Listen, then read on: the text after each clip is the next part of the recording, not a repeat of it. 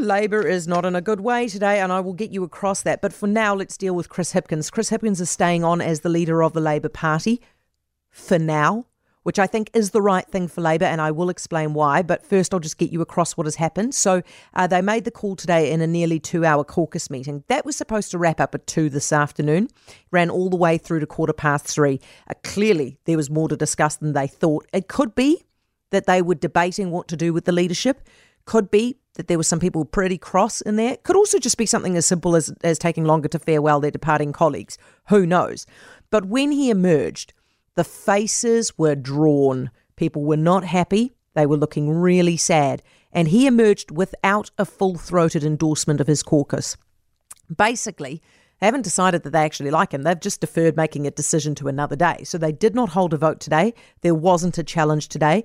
They've decided to leave it until after the special votes are counted and when they know their full caucus.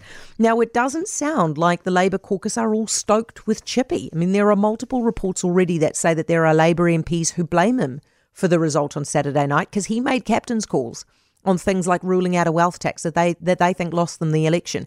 And he definitely didn't bring all of his energy at the start. And one insider has reportedly described him as effing useless.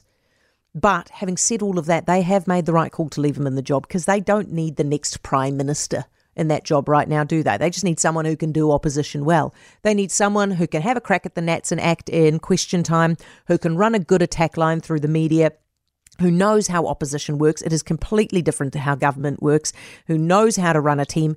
Chris Hipkins can do all of these things. There are others in there like Grant Robertson who could do them as well, if not better, but they are on their way out. They're clearly going to leave. And so they need some senior experience, and Chris Hipkins brings that. Even if the Labour Party rules require that they do make a decision by 3 months from now. Even then might be too early to toss Chris Hipkins out because leadership battles are ugly. And I reckon they might just need a little bit of time to steady the ship and recover from the trauma of what happened on Saturday night to actually think straight before they make a call. Chippy's clearly not their next Prime Minister, but for now, he is the right leader.